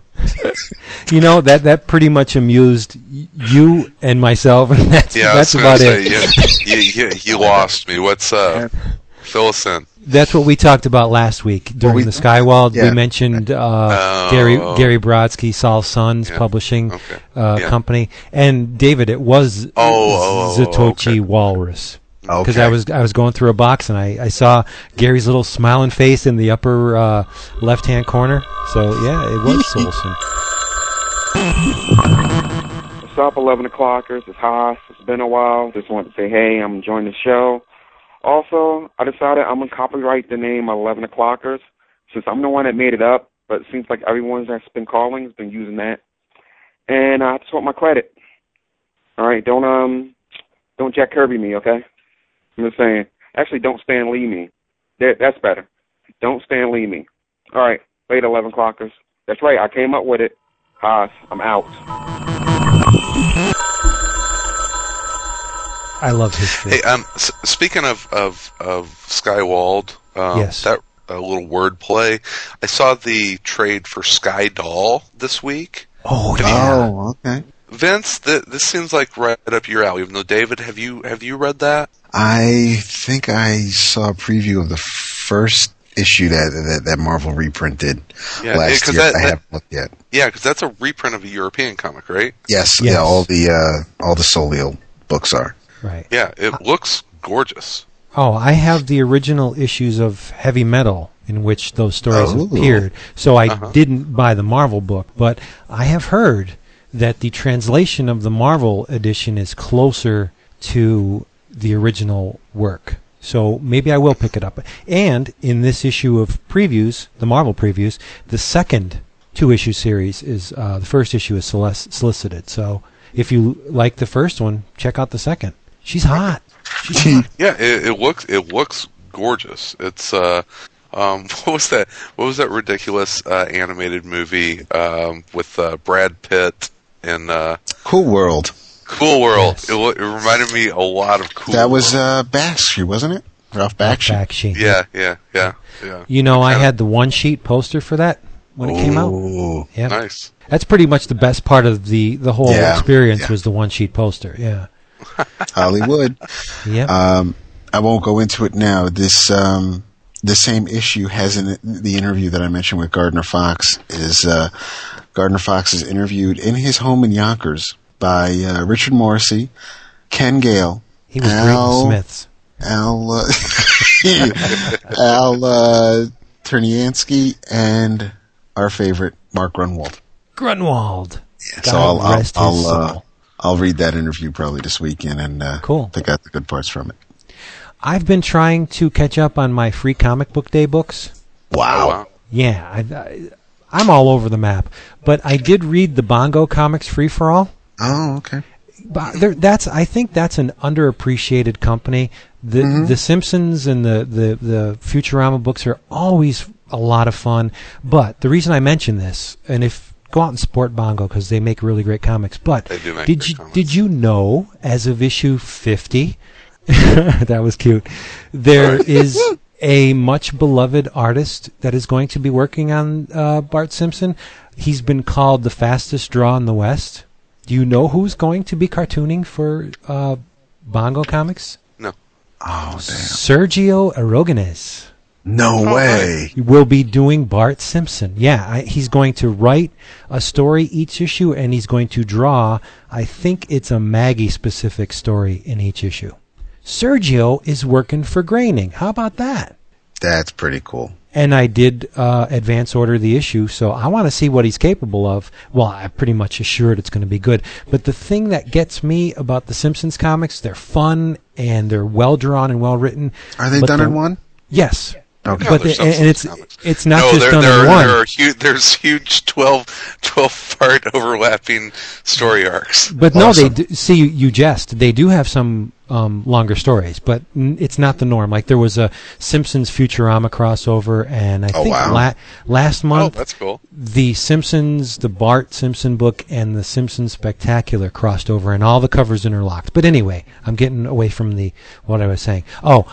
They're well done comics and they're always enjoyable, but I have to admit that the standard animation line does tend to get tedious after a while, depending on who inks it, because there's very little variation in the line. It's in the style employed for the show, which necessitates a pretty clean line, because to have the consistency between frames, you have to have a line that's not in the neighborhood of Paul Pope. It's got to be the same thickness. But that's why I want to see what Sergio's capable of, because a variated line with The Simpsons, that would be cool. That would be. One of my favorites are the Treehouse of Horror. Oh, I always buy those. That they do. Oh, they're so awesome. And Hillary, of course, does some great Simpsons stuff. And his stuff in the Treehouse of Horror is awesome. But my favorite was Eric Powell. Oh yeah, yeah. Eric Powell does kick-ass Simpsons. Gene Colan too. Yep.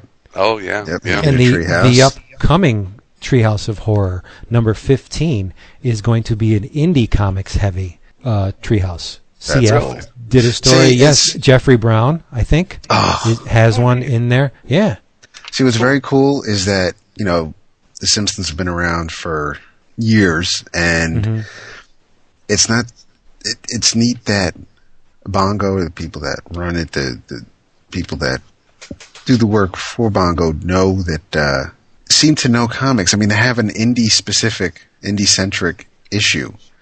Where, you wouldn't normally, now we're getting Strange Tales Max from Marvel and which looks awesome, by the way. Yeah. And indie creators should get, and Paul Pope, of course, is in Wednesday Comics every week, and you have, those that know who these creators are, but for a company like Bongo, who, there could be weeks without anybody mentioning anything from Bongo, and it's The Simpsons, and to have a Simpsons comic where they're using indie creators to tell the stories, I think that's really nifty. Yep. But it's like the sun rising in the morning. You can pretty much depend that the Bongo comics are going to be of a certain quality every month, and that quality is good. It's just that, like the kids' books from Boom, you're going to have a segment of comic buyers that are going to look down upon them as kid stuff, and the Simpsons ones really aren't. I mean, there's pretty adult humor. Not they don't work blue, but there's stuff that would definitely go over, like the show, go over a child's head. So if you like the show, you'll like the comics. Basically, yeah, I think so. Yeah, it looks like I saw it in the latest Comics Buyer's Guide. They were talking about the Red Circle books. Hillary, I think, is inking the web, or at least the first issue. Yes. Very cool. Yes. Always good to see Hillary working. Absolutely. Yep. Hell yeah. He's awesome. Hillary's going to do a big old Inkers panel for us at Windy City with Tom Nguyen and Christian Alamay and Bill Reinhold. Wow. Yeah. Bill Reinhold. Yikes. Yeah, we're You're going to be there, David. Yeah, he'll be. David will be at that panel. I have a feeling. We're actually calling it the Ink Well of Knowledge. There you go. Yeah. That's cool. Yeah. Hopefully, I won't be the only guy in the panel in attendance at the panel. I have a feeling. I have a feeling. As much as people love Hillary, and not to say that they don't love the other guys, but Hillary has a lot of fans out there.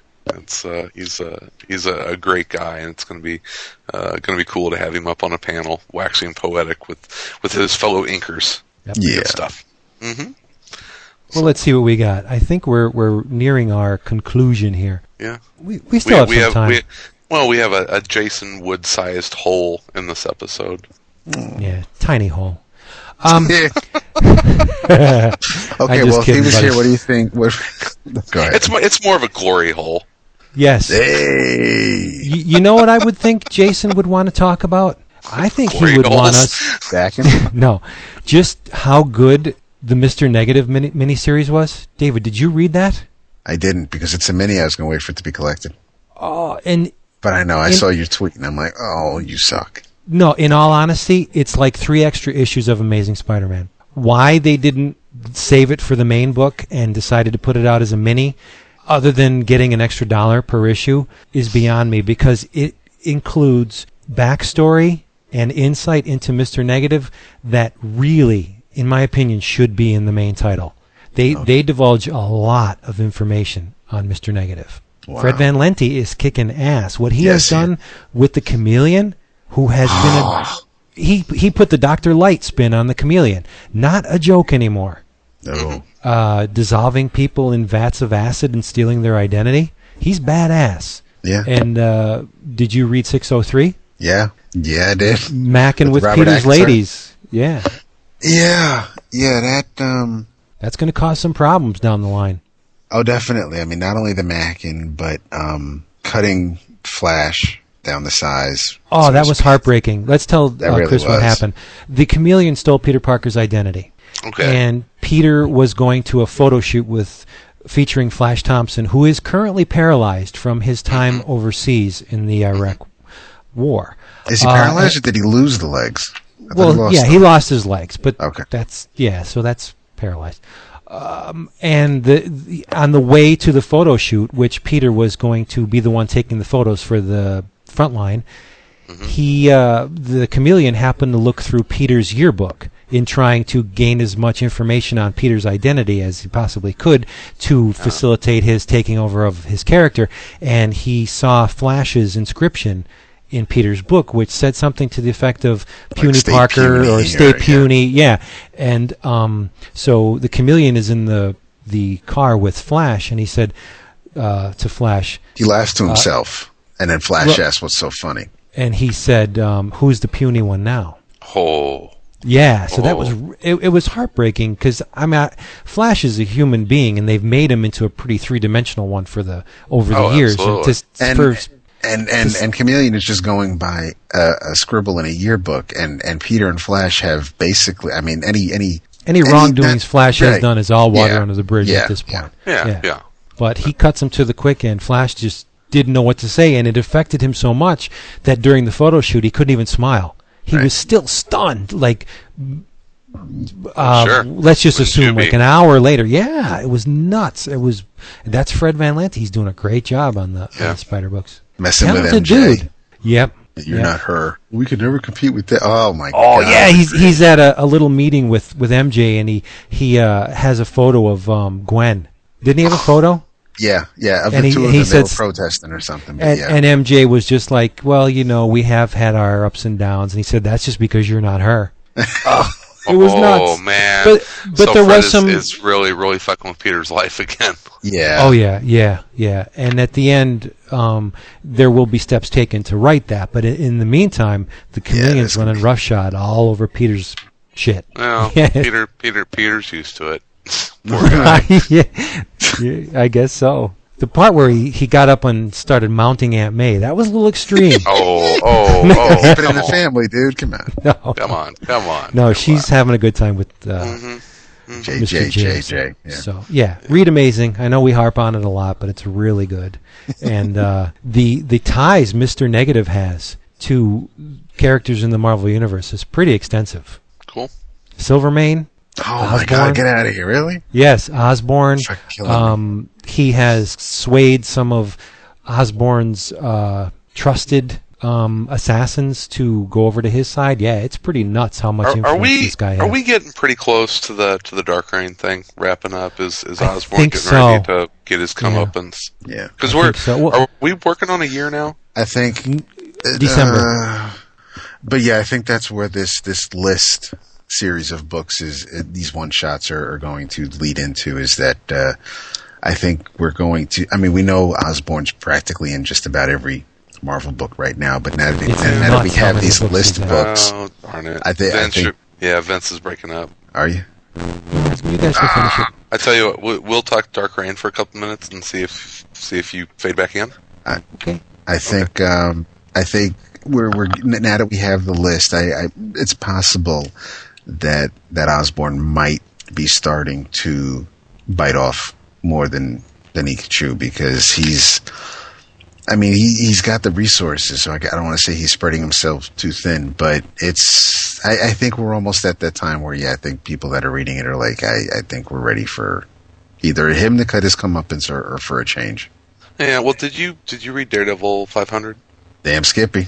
Which was fantastic. It really was. Really satisfying end to Brubaker's run on the book, and left left the character in a very, very interesting position for the future of Matt Murdock, and really more Daredevil than Matt Murdock.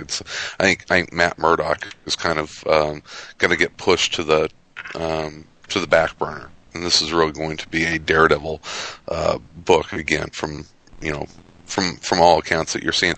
But as Andy Diggle gets ready to take over the book, but everything I'm seeing is that it's going to be kind of like Norman Osborn hunting down Daredevil as part of Black or Dark Reign.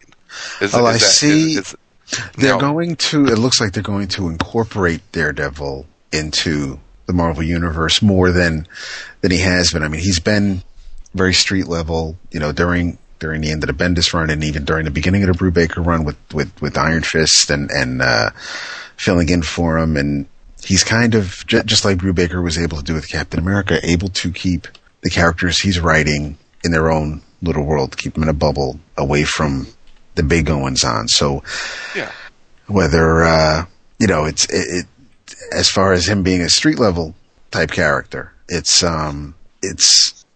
he belongs. Where he belongs, frankly. But where, and when you hear Norman Osborn, Grace, so now you think of Dark Avengers or Utopia with Uncanny X-Men or Dark X-Men. You have all these other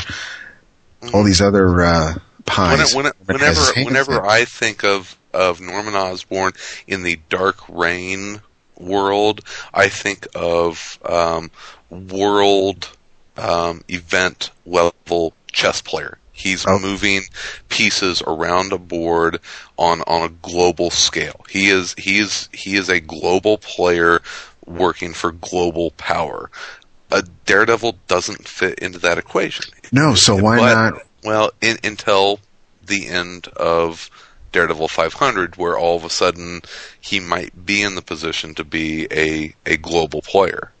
True, right? But But if we picture Norman as a global player, why can't he get his hands dirty by going down to the street? Why should he? That's why he's sending out Bullseye. What reason? That's why the Hood is there. And Norman Osborn shouldn't care about Daredevil unless they tie in. Should we spoil what happened in Daredevil 500? Well, it's at 500. I mean, well, we can't. I mean, what happens in 500 is, and they've done this to the character twice now. Bendis gave him the Brubaker in a way that Brubaker had to, and I don't want to say make his way out of this mess like Bendis was like, haha, now, I mean, it was deliberate, but left him in the middle of a storyline. Exactly. So Ed had to get his way out of that, just like Andy now has to, Andy Diggle's not going to go in and write about Nelson and Murdoch attorneys at law, not right away. And you had the preview to the list, which I guess kind of proves your point, where Osborn is taking this as Daredevil's calling me out. If the Daredevil book is about Norman Osborn going after Daredevil, and it doesn't have anything to do with Norman Osborn's larger plan of global domination, then I call BS. That's ridiculous. If it ties into, and I'm going to spoil Daredevil 500, if you haven't read it, cover your ears.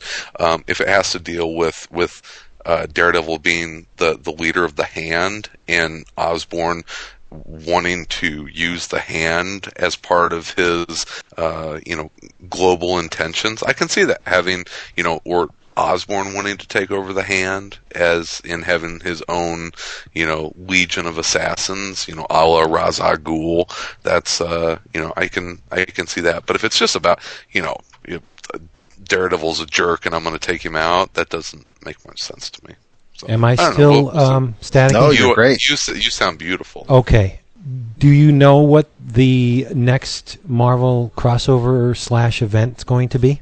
Their next status quo? I don't know. It's going to focus on the street level characters. So you just probably called a big chunk of it. Oh, what's the? I don't know what it's going to. I don't know what it's going to be called, but I did see somewhere that the plans are in motion for a street level event type deal. Yes. Murky puddles. It does make sense that Daredevil would be a threat to Osborn if he was in charge of the Hand. That's the only thing. It's not even a threat to Osborn unless Daredevil decides to go after him. But I can see Osborn, like Ra's al Ghul in the League of Assassins, going, "Oh, hey, I'm going to need to take out a lot of people in the world to keep my position secure. So yeah, having access to a League of Assassins be a big deal. So yeah, I can see him, trying to, wrest control from Daredevil, from the Hand. That would be, that would be kind of cool. But yeah, I don't know. Well, in the Thunderbolts, thank you, Chris. When the scumbags turn against you, as many of the Thunderbolts have done to Norman, you are a despicable tyrant, and I think Norman's days are pretty much, they won't kill him off, but his position of power is going to be very temporary, I think. Yeah. I'm ready for Dr. Doom to come back and be Doom. Howdy, that's the sound of sizzling eggs. It should be sizzling bacon. And this is Ford from the forums. And this is the hour Vince should be out with Chris next or this weekend at Wizard World, because this is my evening and it's 8 or 9 a.m. and this is my spouse's morning and it's 8 or 9 a.m. Adios. Bye. Speaking of Dr. Doom, you want to hear something really cool? I was in Walmart the other day, and there is a new line of Marvel. They're not action figures. They're toys. They're called Marvel Universe Handful of Heroes. What it is it's a pack of 8 1-inch style figures, but they're solid plastic, so there's no articulation at all on them. Remember the muscle figures from way back, David? Yeah. They're kind of like those. You get a random assortment of Marvel figures in a pack. You have to jiggle the package just to see which ones are in there, and there's one that's hidden, so you don't know what it is. But it's basically another... There's no rarity from what I could tell, but there is a Dr. Doom figure in this set. The weird thing is, he has Thor's hammer. Oh, shit. Yes, that's crazy. That's awesome. There's not a kid on the planet that doesn't read comics that's going to understand why Dr. Doom has Thor's hammer. Damn Skippy. There's a Planet Hulk figure. A World War Hulk figure. There's a Gladiator Hulk. There's a Red Hulk. The obvious ones are here, but there's some really weird choices that they made for this, which I kind of like. There's a UFO's X-ray figure. What kid... Wow. knows about the UFOs? There's an Armageddon figure. I mean, let's get obscure, but they're $5.99 for a pack of 8, which is kind of expensive when you think these things are only 1 inch tall. But I will say that the sculpting on such a small figure is really nice. That's cool. The Gladiator Hulk is sweet, and each figure comes in 3 different versions. There's a clear with speckles, and a colored version. So if you're in the mood to litter your desktop with tiny Marvel figures, check this out. There's a Deadpool, which is why I bought it to begin with. That and yeah, really neat. So, but when you said Dr. Doom, it triggered Dr. Doom with Thor's hammer. That's obscure. That's bitch. Yeah, that's cool. All right, so I think we talked enough Marvel. Next time, I think we should finally talk about The Nobody, because I read it twice. And I know Jason has been busting our humps to talk about it. Jeff Lemire is a god. Well, yeah, a god. Maybe not he's not the god, just maybe a demigod. No, he's a god. I love it. A lower deity. But we'll get into it proper next time. How about that? Yeah, we might actually talk about did we talk about any DC books? Yes, talked about Madame Xanadu. That's a Vertigo book. Oh, but it's got DC characters in it now with the whole. I'm sorry. This is not bullpen bulletins. No, it's not. Jason goes away for 1 week, and you guys go back to your old habits, and I'm trying to bring some variety here, but no, it's Marvel. It's Stan the Lee, cycle. Jack Kirby. Who was waxing eloquent on Daredevil and his future plot developments? And Fantastic Four. Yeah. You got it in you. You just don't want to admit it. Love Fantastic Four, dropping Daredevil for the first time in probably 6, 7 years. Wow. Not interested. Well, can you wait and see what's going to happen Yeah, first? I was just going to say that. Just going by a three-page preview of the list. You know what Vince said about Blackest Night? That's me in Dark Reign. Just not interested. You know, it's the cycle of comics that we all go through. Yep. I will admit, I'm entrenched in the Marvel now. That's fine. And the thing is, I've read Daredevil, since forever. And I love Andy Diggle's writing, 99% of the time. And it's like, yep, this is when Matt Murdock is walking down the steps for his test to take over the Hand. I was like, close the book, and I was like, yep, you know what? It's a good time to close the book and leave it that way for a while. So nothing against Diggle, nothing against the character of Daredevil, but I'm like, yep, you know what? Time to read something else. I think I just had my Daredevil story told, and maybe I'll read something else. Just like Uncanny X-Men 200, this was a pretty good time to step aside for a while. Yep, exactly, for 400 issues. So maybe I'm replacing Daredevil with Fantastic Four for a while. That's cool. It happens. We all go through it. David, one question before we sign off. Okay. I made the mistake, well, depending on how you look at it, mistake or lucky accident, of paging through War Machine. Oh, you're going to ask me a question that I can't answer, okay. Dave Mathis loves that book. Yes, he does. Is that Manco that's drawing that? I want to say yes. When did this happen? I mean, Manco was always good, but holy... Greg Pak's writing this, right? I didn't really look at the writer because the art just grabbed me by the throat. Yeah, I think it is Manco. Oh my God. I don't make a habit of buying Iron Man related books. Big surprise. But this is Rhodey. I'm thinking I'm going to pick up the trade. The art is astounding. I am too. I told Dave Mathis I was going to. Yeah, Dave. He's like, why aren't you reading War Machine? When did Rhodey get all fucked up? He looks like he went through a meat grinder.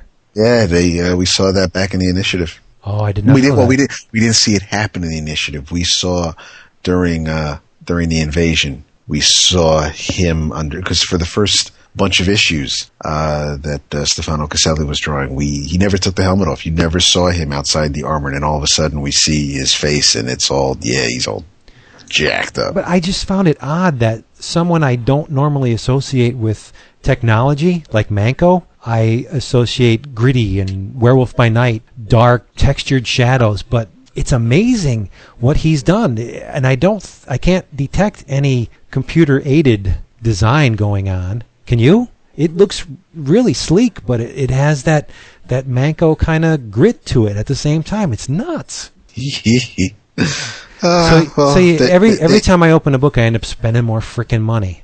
Aw. So make sure you put War Machine in the show notes. Dave will be happy. All right, I'll do that. Let me write that down right now. And if you would listen to Around Comics a couple weeks ago, you would have heard Dave talking about it, Vince. I'm a little behind. I'm a producer of these things as well. Sure, we'll put it running. I won't get so little. In your travels, do yourself a favor and pick up Hulk number 14. Your eyes will be massaged by the beauty of Ian Churchill's art. Ooh. Yes. I feel all dirty. Yes. Pick up the trade of a really under-the-radar series that came out here in the last few months. It was a lot of fun. It's by Chris Yost and Scott Wegener.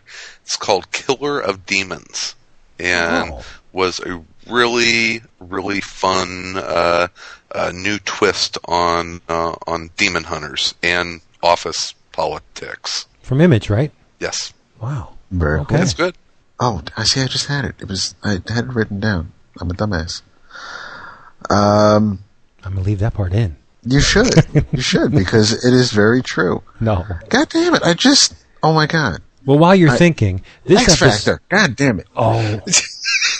Yeah, but for how long? Well, you still can't. Hush. Don't say that. We don't know. I won't jinx it. This episode has been sponsored by the wonderful DCBS, Discount Comic Book Service, which can be found on the web at dcbservice.com.